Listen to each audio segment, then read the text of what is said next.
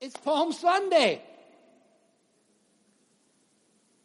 I'm going to see if you're all going to start yelling Hosanna. That was I was waiting for you. Hosanna, Hosanna, blessed is he who comes in the name of the Lord. Palm Sunday. It's the day that we remember. We've heard it a couple times already. That Jesus rode into Jerusalem as king. And that's what we want to think about today. Jesus being king. Riding into Jerusalem, but also riding into my life as king. So say this with me this morning. I'm going to say, Jesus is king. Ready? Jesus is king. You know what? When you say that, you are saying the most truthful thing you could ever say. We can say this. Donald Trump is president, and some of you could like that and some of you could hate that. And you know what? And the church ain't the place to figure that out. But you know what? He is only president now because we made him president, and pretty soon he's not going to be president anymore, whether it's in 4 years or 8 years. He won't be president anymore. But here's what I know. That changes, but this doesn't change. Jesus is king. He's always been king. He's king now, and he's always going to be king. Jesus is king. And if there was any time in Christian history where it could be more important to remember and celebrate and understand why Jesus is king, I can't think of any time in church history that it would be more important than the very season of church history that we're living in right now. Because I personally think in America, we are living in a time of incredible opportunity, but a time of incredible opportunity also for great deception. I really do see it happen all the time. It's happening all around us. And here's the deal. I was talking to someone, it's actually Chris Austin the other day, and she was talking about something. We were both talking about this. I was doing chapel at OCS about some event, and I don't even know what the event was, that it was like mysticism. I'm not talking just the idea of mysticism, mystic, which is a contemplative, that's a fine term, but kind of non-Christian spirituality merged with Christianity, and all these Christian people are saying, oh, that's good. And I was saying it because I was pointing out to her something that I saw on the internet that was saying, how can people not see this, that they're marrying things together that have no reason to be married together, that the idea of what Christianity is becoming muddled. And I think that's the best word I could come up with. What's the time we're living in? I think we're living in a time of muddled spirituality. I really think that's the season that we find ourselves in. You know, many people in our society around us have spiritual ideas. Matter of fact, we just did a demographic survey, the 10-mile circle around our church. We always want to know who are our people really that we're trying to reach. And we found they're incredibly spiritual people. The vast majority said they were spiritual. But you know how many people said that Jesus or Christianity was important to their life? Very important. 14%. So almost everybody said they were spiritual. But very few said that this was important to their life. And so we're living in a day, I really think, of muddled spirituality. People are blurring the lines of what Christianity is so that it can appear that they're spiritual. And they have spiritual beliefs and values. And what they really want to make it seem is that all spirituality is equal. That's the real goal. If you're spiritual, well, you're spiritual in your way, and I'm spiritual in my way. And so your way is fine and my way is fine. Well, here's the fact of the matter. That's not true. It's not that all roads don't lead to heaven. You know, we need to understand something about Christianity, and Palm Sunday is the perfect day to think about it. It's this. Christianity is Christ. Christianity is not a church. Christianity is not the assemblies of God. Christianity is not singing songs. Christianity is not the 1,000 things that we think of. It's not buildings. Christianity is Christ. Someone can be as spiritual as they want, but if they don't know and worship the Christ of the Bible, then that's not Christianity. And then they couldn't be a Christian. And we need to know that in a day of muddled spirituality. So on Palm Sunday, it's a day when we can reaffirm that Jesus really is king. That Jesus is king of the kingdom of God. And that's what Jesus said. He came to tell you the kingdom of God is near. So he's the king of the kingdom of God, which, by the way, friends, is more real than any kingdom on earth. The kingdom of God existed first, and everything else on earth came afterwards. It came out of it. So the most substantive kingdom on the planet, or in the universe and all the cosmos, is the kingdom of God. That's the most substantial and the first and the most real is the kingdom of God. And Jesus is the kingdom of God. But not only is the kingdom of God, that's his big idea. Jesus is king of my life. He really is. He is my king. I may have other people and authority over me, but the ultimate authority over me is King Jesus. He's my king, and I willingly follow and surrender to and worship King Jesus. And it's his desire that every person on earth would come under the reign of his kingdom. And the Bible says this, it's going to happen someday. The Bible says one day, every knee is going to bow. So no matter how stubborn a person may be, and how come in this world sometimes we celebrate our stubbornness? Oh, I'm just stubborn. That's not a compliment. It's not a compliment when you say, I'm just stubborn. That's a criticism of yourself. You should be pliable to the hands of the Lord. And so one day it says every knee, stubborn people included, every knee will bow and every tongue will confess that Jesus Christ is Lord, and we can add, and King of everything and everyone. So what I want us to do today, I want us to grab our Bibles. You have your Bible with you? Let me see your Bibles. Even your phones. I still use my phone as my Bible all the time. I use my iPad as my Bible. But I gotta tell you, friends, and I'm not dissing your electronics, I love it printed because I can write in it. And my kids say, well, Dad, you can highlight it. Yeah, but you know what? You know how long my iPad's going to last? Not long. You know what's going to happen? My grandkids are going to get my Bible. I hope so. I hope my kids, when I die, they fight over which of their kids get my Bibles. You know? Because I can't think of a better thing my grandkids could ever have. And so, just a thought.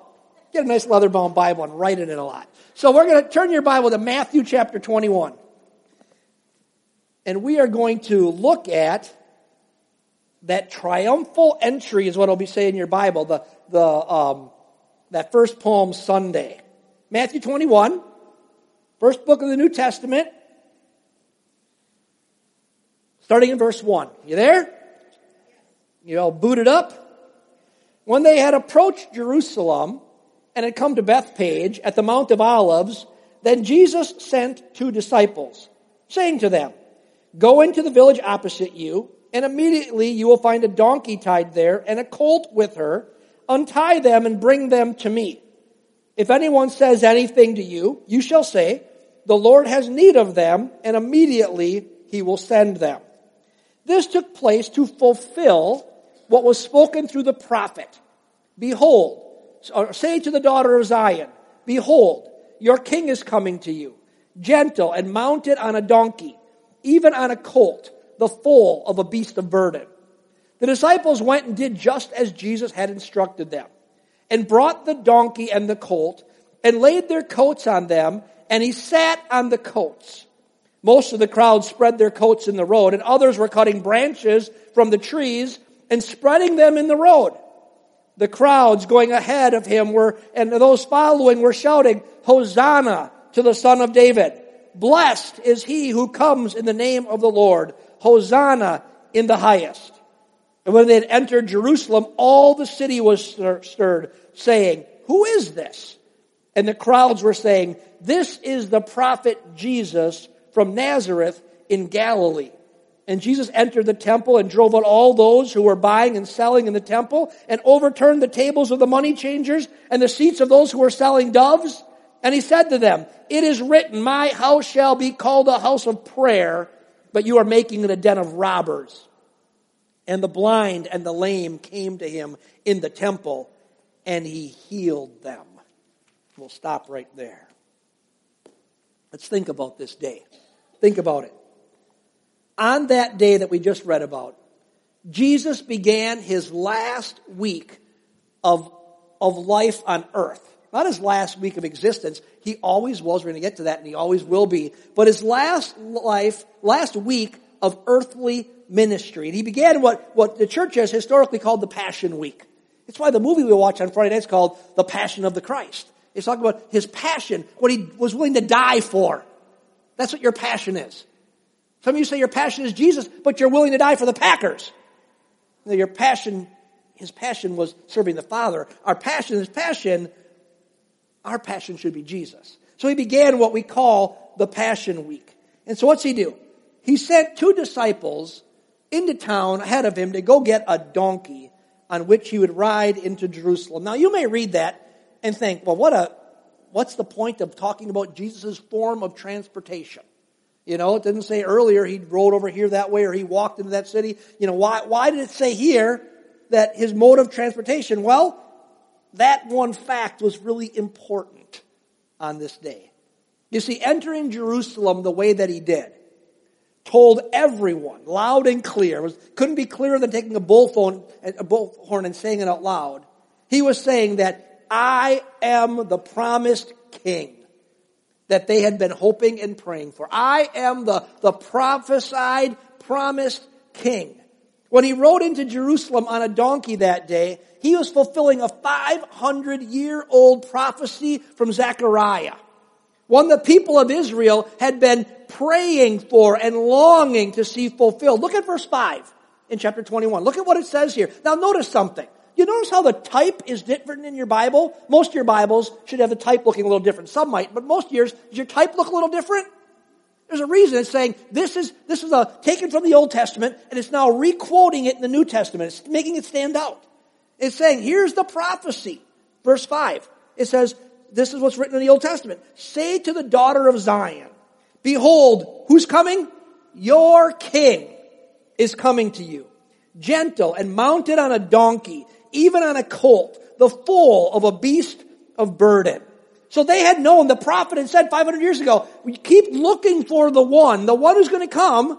This is the way he's going to enter into the realm of your reality. This is the way he's coming. He's literally going to come gentle, your king is going to come riding on a donkey into town. So Jesus rides into Jerusalem, sitting on a donkey. You know, he comes in gently. He does not come as some political insurrectionist bringing an army with him, saying, we're going to overthrow Rome. No, he comes in gentle.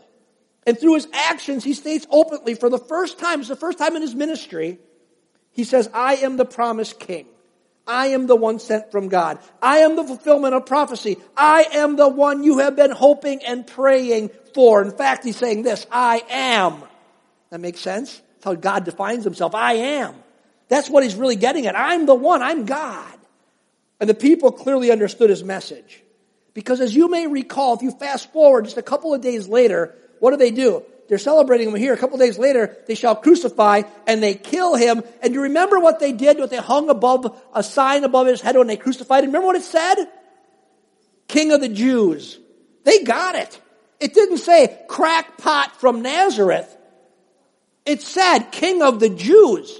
They understood what he was declaring. He said by riding in on a donkey, I am the King of the Jews. His message came through loud and clear that day. I am the king sent from God to usher in the kingdom of God here on earth. It's always been, but here I'm going to usher it in its strength and its might here in your lives.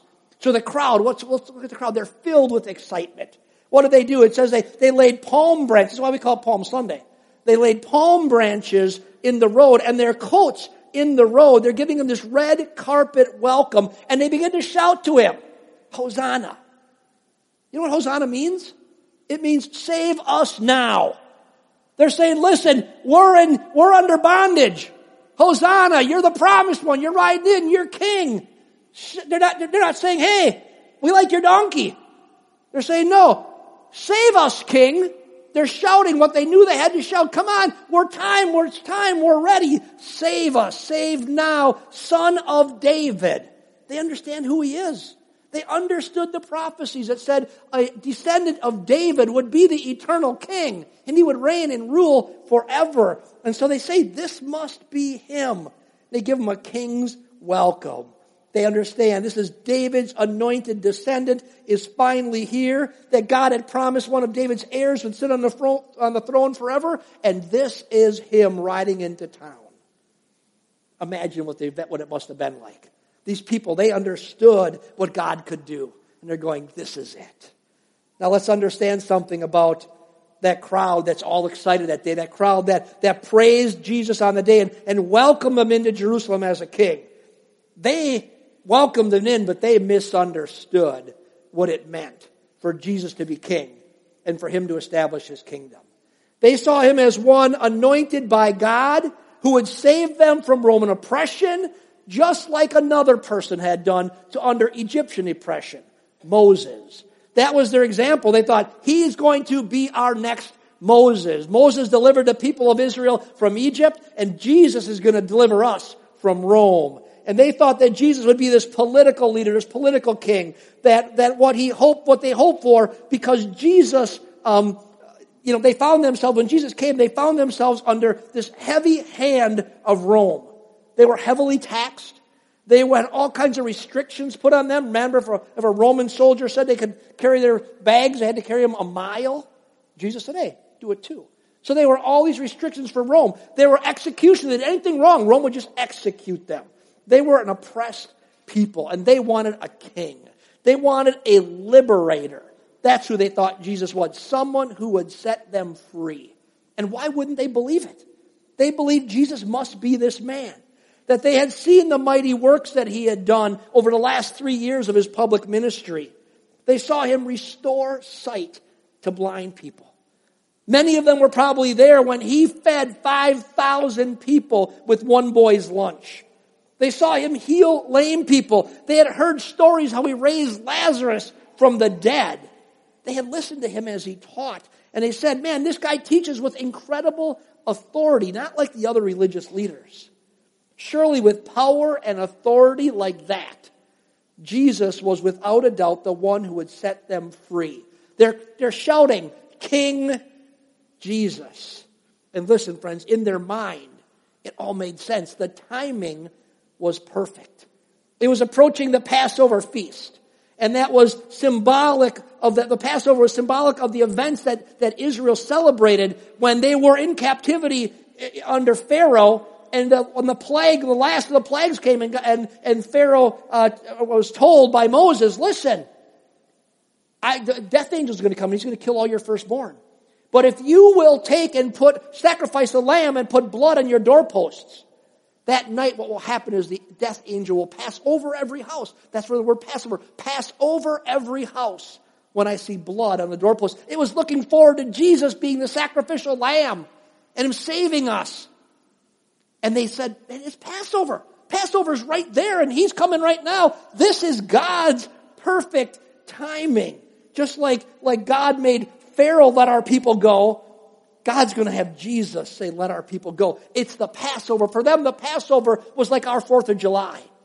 It's a time of a celebration of national pride and freedom. For them, Passover equals freedom. And now, just maybe, something like that would happen again, and Jesus would lead them from bondage to freedom.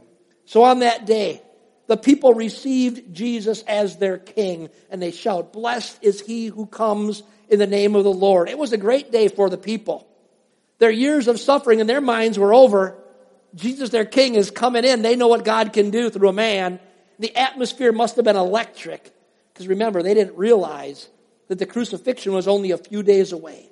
That within the week, Jesus would be nailed to a cross and die. To them on that day, Israel was going to rise again under the leadership of their new king, and his name is Jesus. That's what they thought. But remember, they misunderstood what was really going on. They misunderstood what it meant for Jesus to be king. Their hope for him to be a political leader that would just set them free from Rome, friends, that vision they had was way too small. It way undervalued who Jesus really was and who Jesus really is.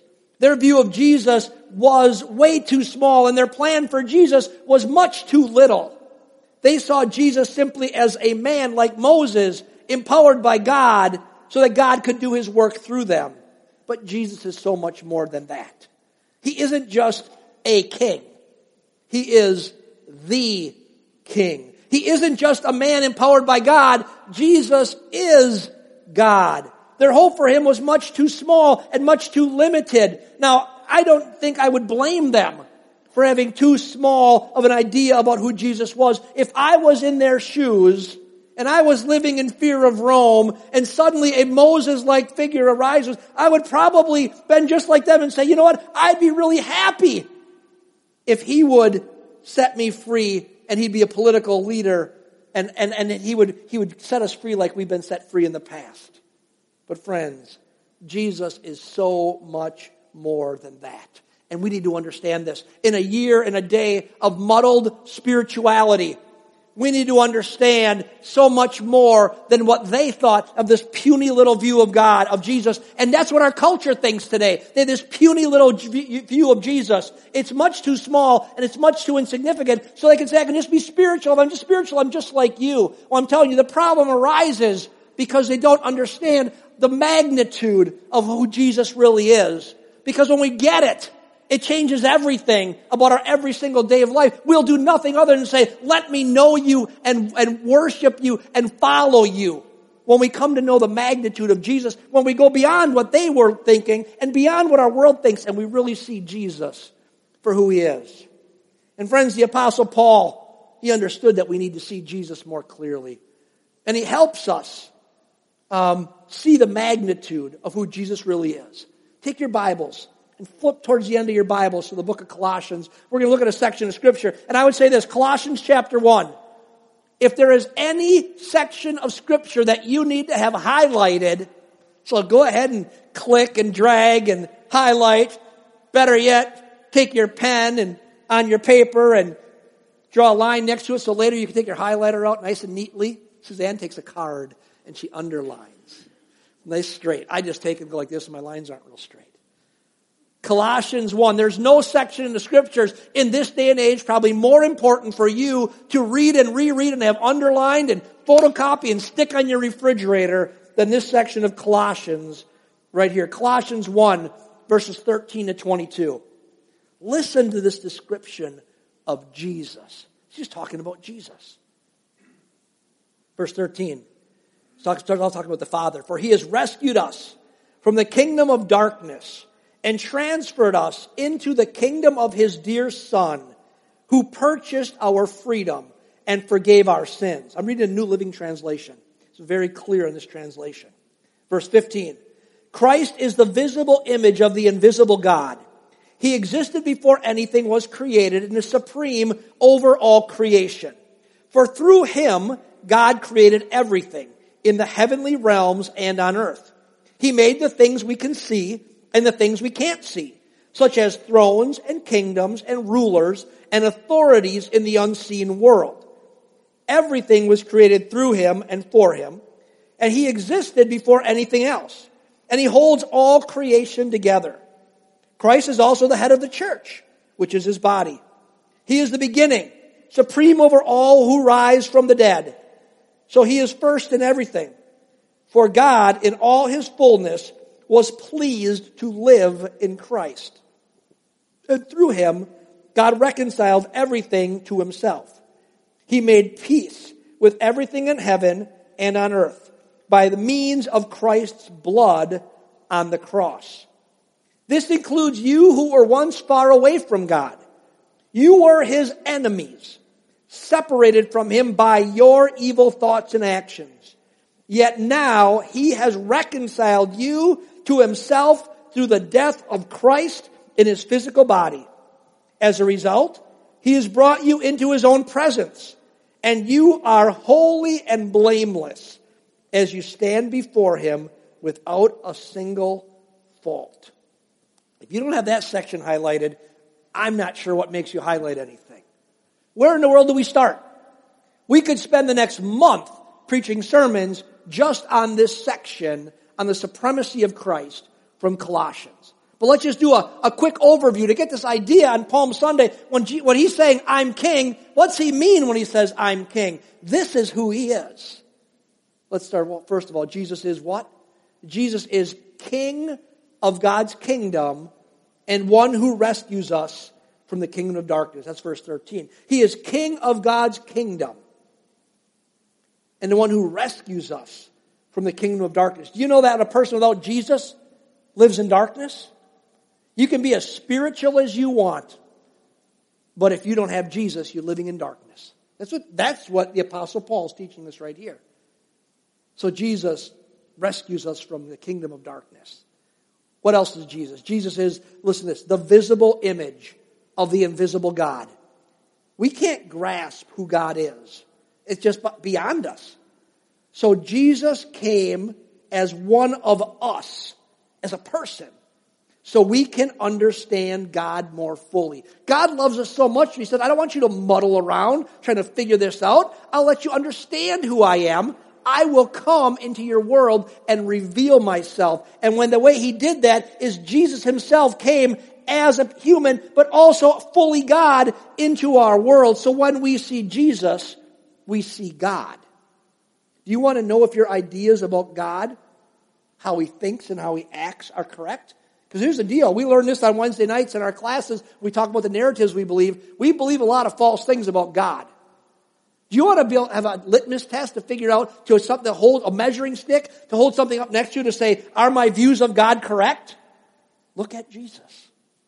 That's what He's saying. Look at Jesus. Does what you believe line up with what you see in Jesus? Because that's what God's doing in Christ. He's letting us see who He is and how He acts and how He thinks and how He loves. So if you want to better understand God, look at Jesus, because it says here, He's the fullness of God. What else does Paul say?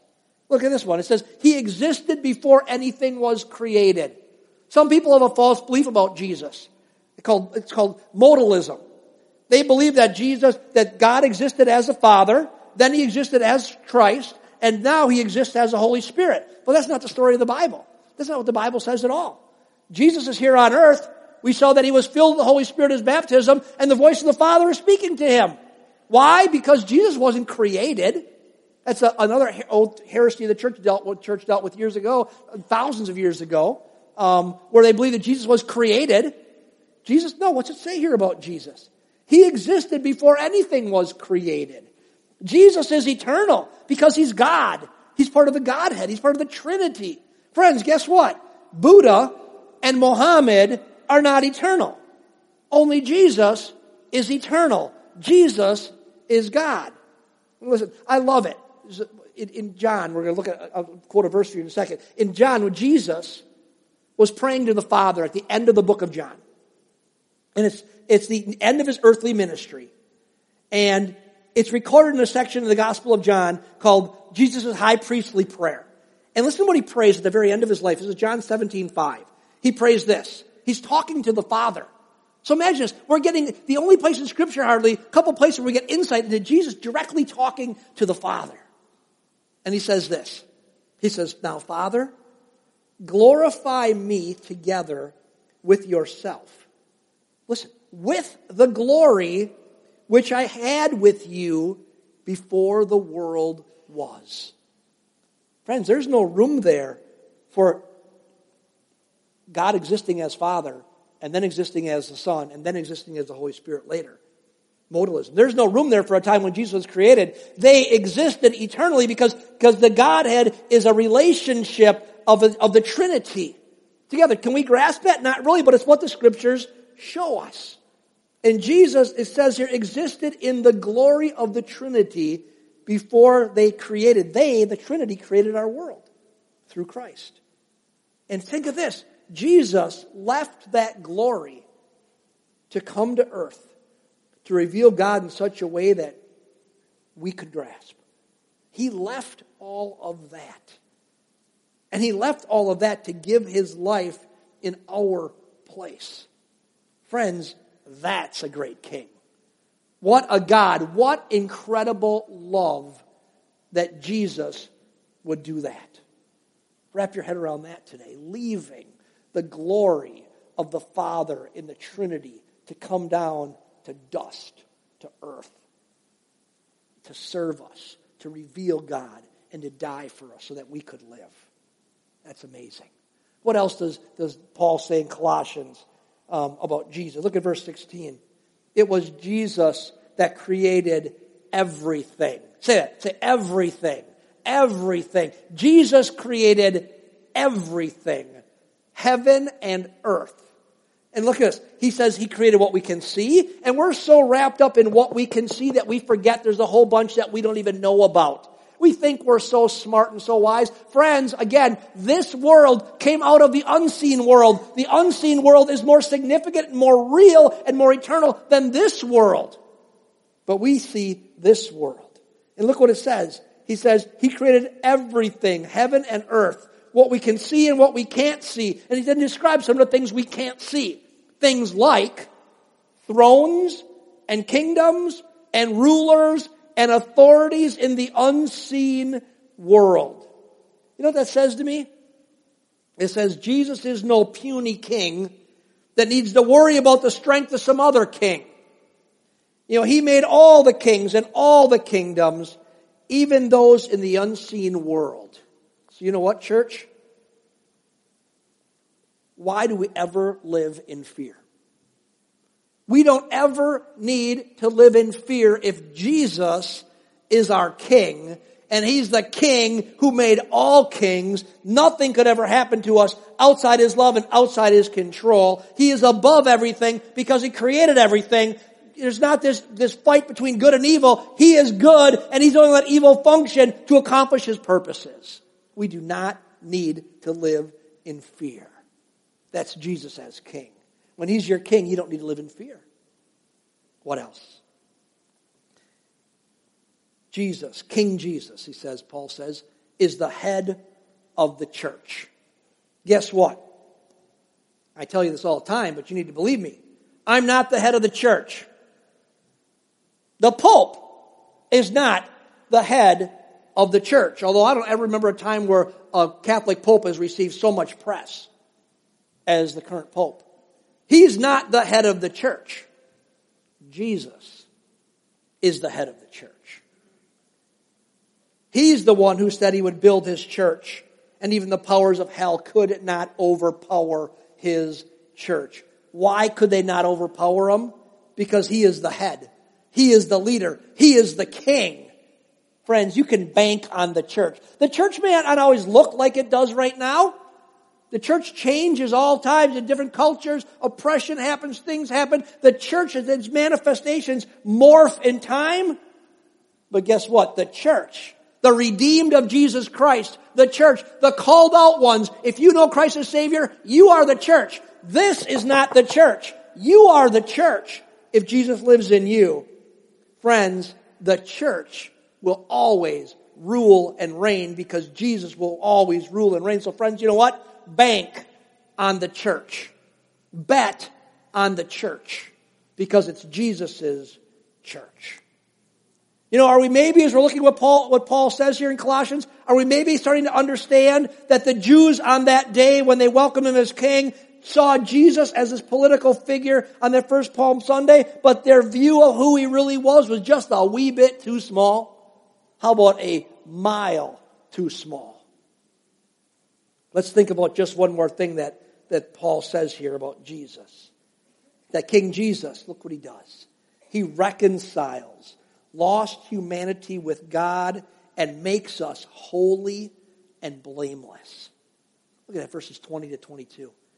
And through him, Jesus, God reconciled everything to himself. He made peace with everything in heaven and on earth by means of Christ's blood on the cross. This includes you. This includes you, me, who were once far away from God. You were his enemies, separated from him by your evil thoughts and actions. Yet now he has reconciled you to himself through the death of Christ in his physical body. As a result, he has brought you into his presence, and you are holy and blameless as you stand before him without a single fault. Friends, Paul is writing this to the church in Colossae. He's writing it to people who have received Christ. And he's saying, if you have received Christ, he says, guess what? Because of Christ, you are holy and blameless as you stand before him without a single fault. Look at what Jesus offers to any of us. We were, or maybe are today, separated from God because of sin. That's what Paul's writing about. We're all like Adam and Eve. We all start out like Adam and Eve. We sin and we run and we hide from God just like they did in the garden.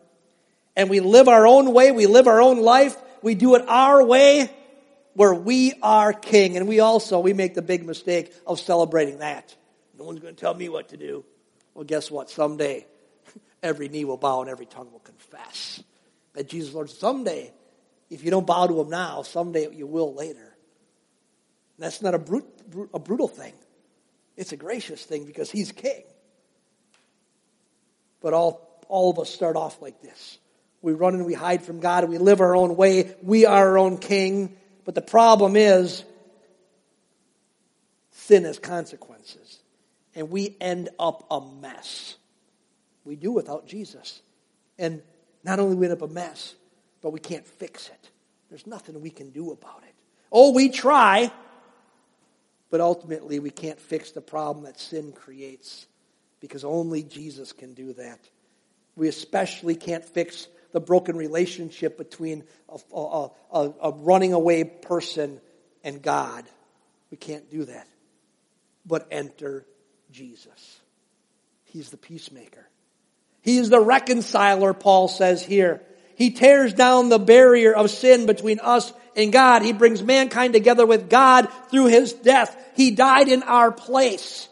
He paid for our sins. He conquered the curse of sin. That's what Jesus did. So you could say, I made peace with everything. Because he conquers the curse of sin. Sin no longer has to rule. We can let it rule, but it does not have to rule. We have an ability to go beyond sin to Christ. And when we come to him, he sets us free from sin. And he makes us, as we said a minute ago, makes us holy and blameless, as if we had never sinned in the first place. Sometimes you don't believe that about yourself. You think you come to Christ, and you think somehow God's looking at you with judgmental eyes. He doesn't see you as beautiful. Friends, what's Paul saying here? That if you're in Christ, he sees you as holy and blameless. It's all done away with. It's all under the blood. You stand before Jesus holy and blameless as if you have never sinned in the first place. Friends, that's who King Jesus is. He is the one who purchased your freedom and forgave your sins. And think about this. We all have the same opportunity today as those folks did on that first Palm Sunday in Jerusalem. We just don't happen to have palm branches. But what we can all do, we can all receive Jesus as King. We can welcome him into our world and into our lives, and he can be King. He is already King, but we can come to terms with that in a sense of saying, I need you. Help me, King Jesus. And we see all that he does. And he still receives us today. He still offers to be king and receives us as those in his kingdom today, as real as he did on that day over 2,000 years ago. I think the thing we need to think about on Palm Sunday then is, have we really done that? Is Jesus king of your life? I'm not saying do you go to church. There's all kinds of people today in this muddled spirituality who are in all kinds of houses of worship. I'm not talking about going to church. I'm talking about, have you received King Jesus as your king? Are you living? Did you say that 20 years ago? But reality is there's nothing about your life that says you're living with Jesus as your king. Well, here's the good news, because the gospel is good news. You can today and every day. You can welcome him in and say yes to King Jesus. And here's the deal. If you've not done that yet, simply ask yourself this question. How's that working for you? I know the answer. We can fake it. We can put on all kinds of good facades. But when you lay in bed at night, how's it working for you? Are you feeling more full of love and grace and goodness and happiness? Or is life just a rotten, terrible struggle? And you're afraid to die because you don't know what's out there. Whether that's maybe in 10 years or 10 minutes, we don't know. We had a wonderful lady from our church, just found out this morning, passed away Saturday. Luella passed away Saturday. Found it out, somebody walked into church this morning and told me, I had no idea. We don't know. No man knows the day or the hour. You know what I know about her? She knew King Jesus. And she's in his kingdom in a greater understanding of that dimension today because she knew Jesus. So the fact is, or the question is, how's it working for you if you don't have Christ in your life? Are you ready to receive love and forgiveness from Jesus? That's the question. Would you pray with me this morning? Let's just bow our heads and close our eyes. Palm Sunday, Lord. Thank you, Lord, that you have led the church over all these literally thousands of years to remember certain milestones in our calendar, certain things that are important to remember, and this is one of them. That you are king. You're not the big buddy upstairs. You're not my co-pilot. Not at all. That's completely wrong thinking. You're the king. You're the King of kings. You're the creator of everything, Jesus. You're eternal. You're pure love. And you, in that love, came to this earth. You humbled yourself. Your word says you emptied yourself of some of that dimension of godness. We don't even know what that means, but somehow you emptied yourself partially to function in human flesh. And you walked among us to help us to see what you're like, what God is like. And then you ultimately said, I want to show you what God is like because now I'm going to give my life for your life. That sin had damaged the relationship and made it impossible, made man run away from God. It says there that we were lost in darkness. But you are the light that shines in the darkness. You came and you shine into the world and you shine into our own hearts right now. And you give us hope that we can trust in you. And Lord, that you offer something to us amazing. You say, I'll forgive you of everything. But to receive that, you got to come to me. And that's not in a way that you have some kind of something that you need out of it. You don't. You don't need anything. It's that you know that we have to come to you to be united with you, to find real life and forgiveness. It's only found in you. And so you welcome us to a place of safety. You welcome us to a place of salvation. You welcome us to a kingdom that you protect us in and you love us in and you rule and reign in. And you offer that today. Just as you did to those people 2,000 years ago, waving palm branches. Thank you that we can have people like the great Apostle Paul to help us understand it more fully so that we don't miss the point. And so, Lord, I just say, from my perspective, I welcome you as King and Lord. I want you to always rule and reign in my life and in this church. We want to follow you because your way is best. We want to know you because you are God. We want to worship you because you are the only one really worthy of worship. We thank you. As we're in prayer, and our heads are bowed, and our eyes are closed. Maybe you're here today, and you know this, you know that you really don't have Jesus as king of your life.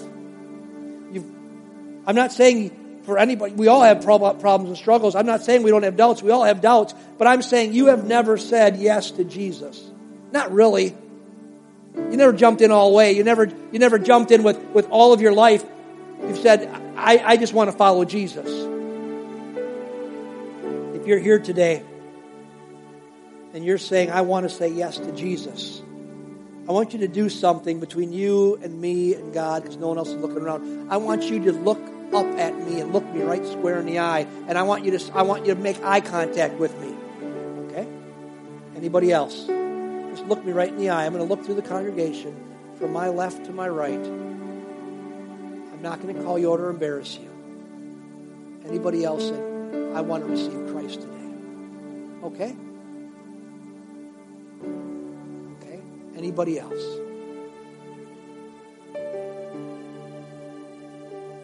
And we're going to do this morning. We're going to pray. If you looked at me today, you're saying, I want to say yes to Jesus. And I believe you mean it. I'm not saying you have all the answers, because none of us do. I got way more questions than answers. But I know Jesus loves you. And I'm going to invite the whole congregation. We're going to pray a prayer out loud today. If you said yes to Jesus today, I want you to pray this prayer. There's nothing magical about the words. What it is you just talking to God. And He wants us to talk to us for us to talk to Him like we talk to any other person. Because He's real and He's alive and He's here. And He wants to hear you. And so join in this prayer this morning. Let's pray together. Dear Jesus, thank you that you are King. We celebrate you today.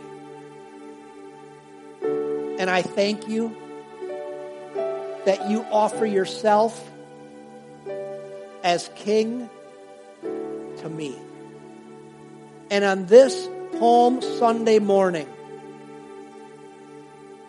2018, I ask you to receive me as your child. Welcome me into your kingdom.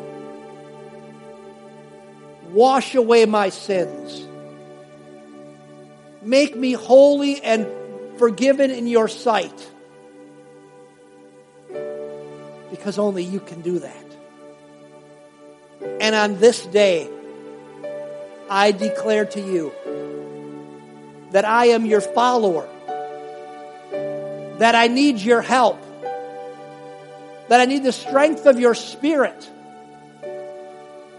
to fill me and to lead me and to guide me. So on this day, I receive Jesus Christ as my King and my Lord.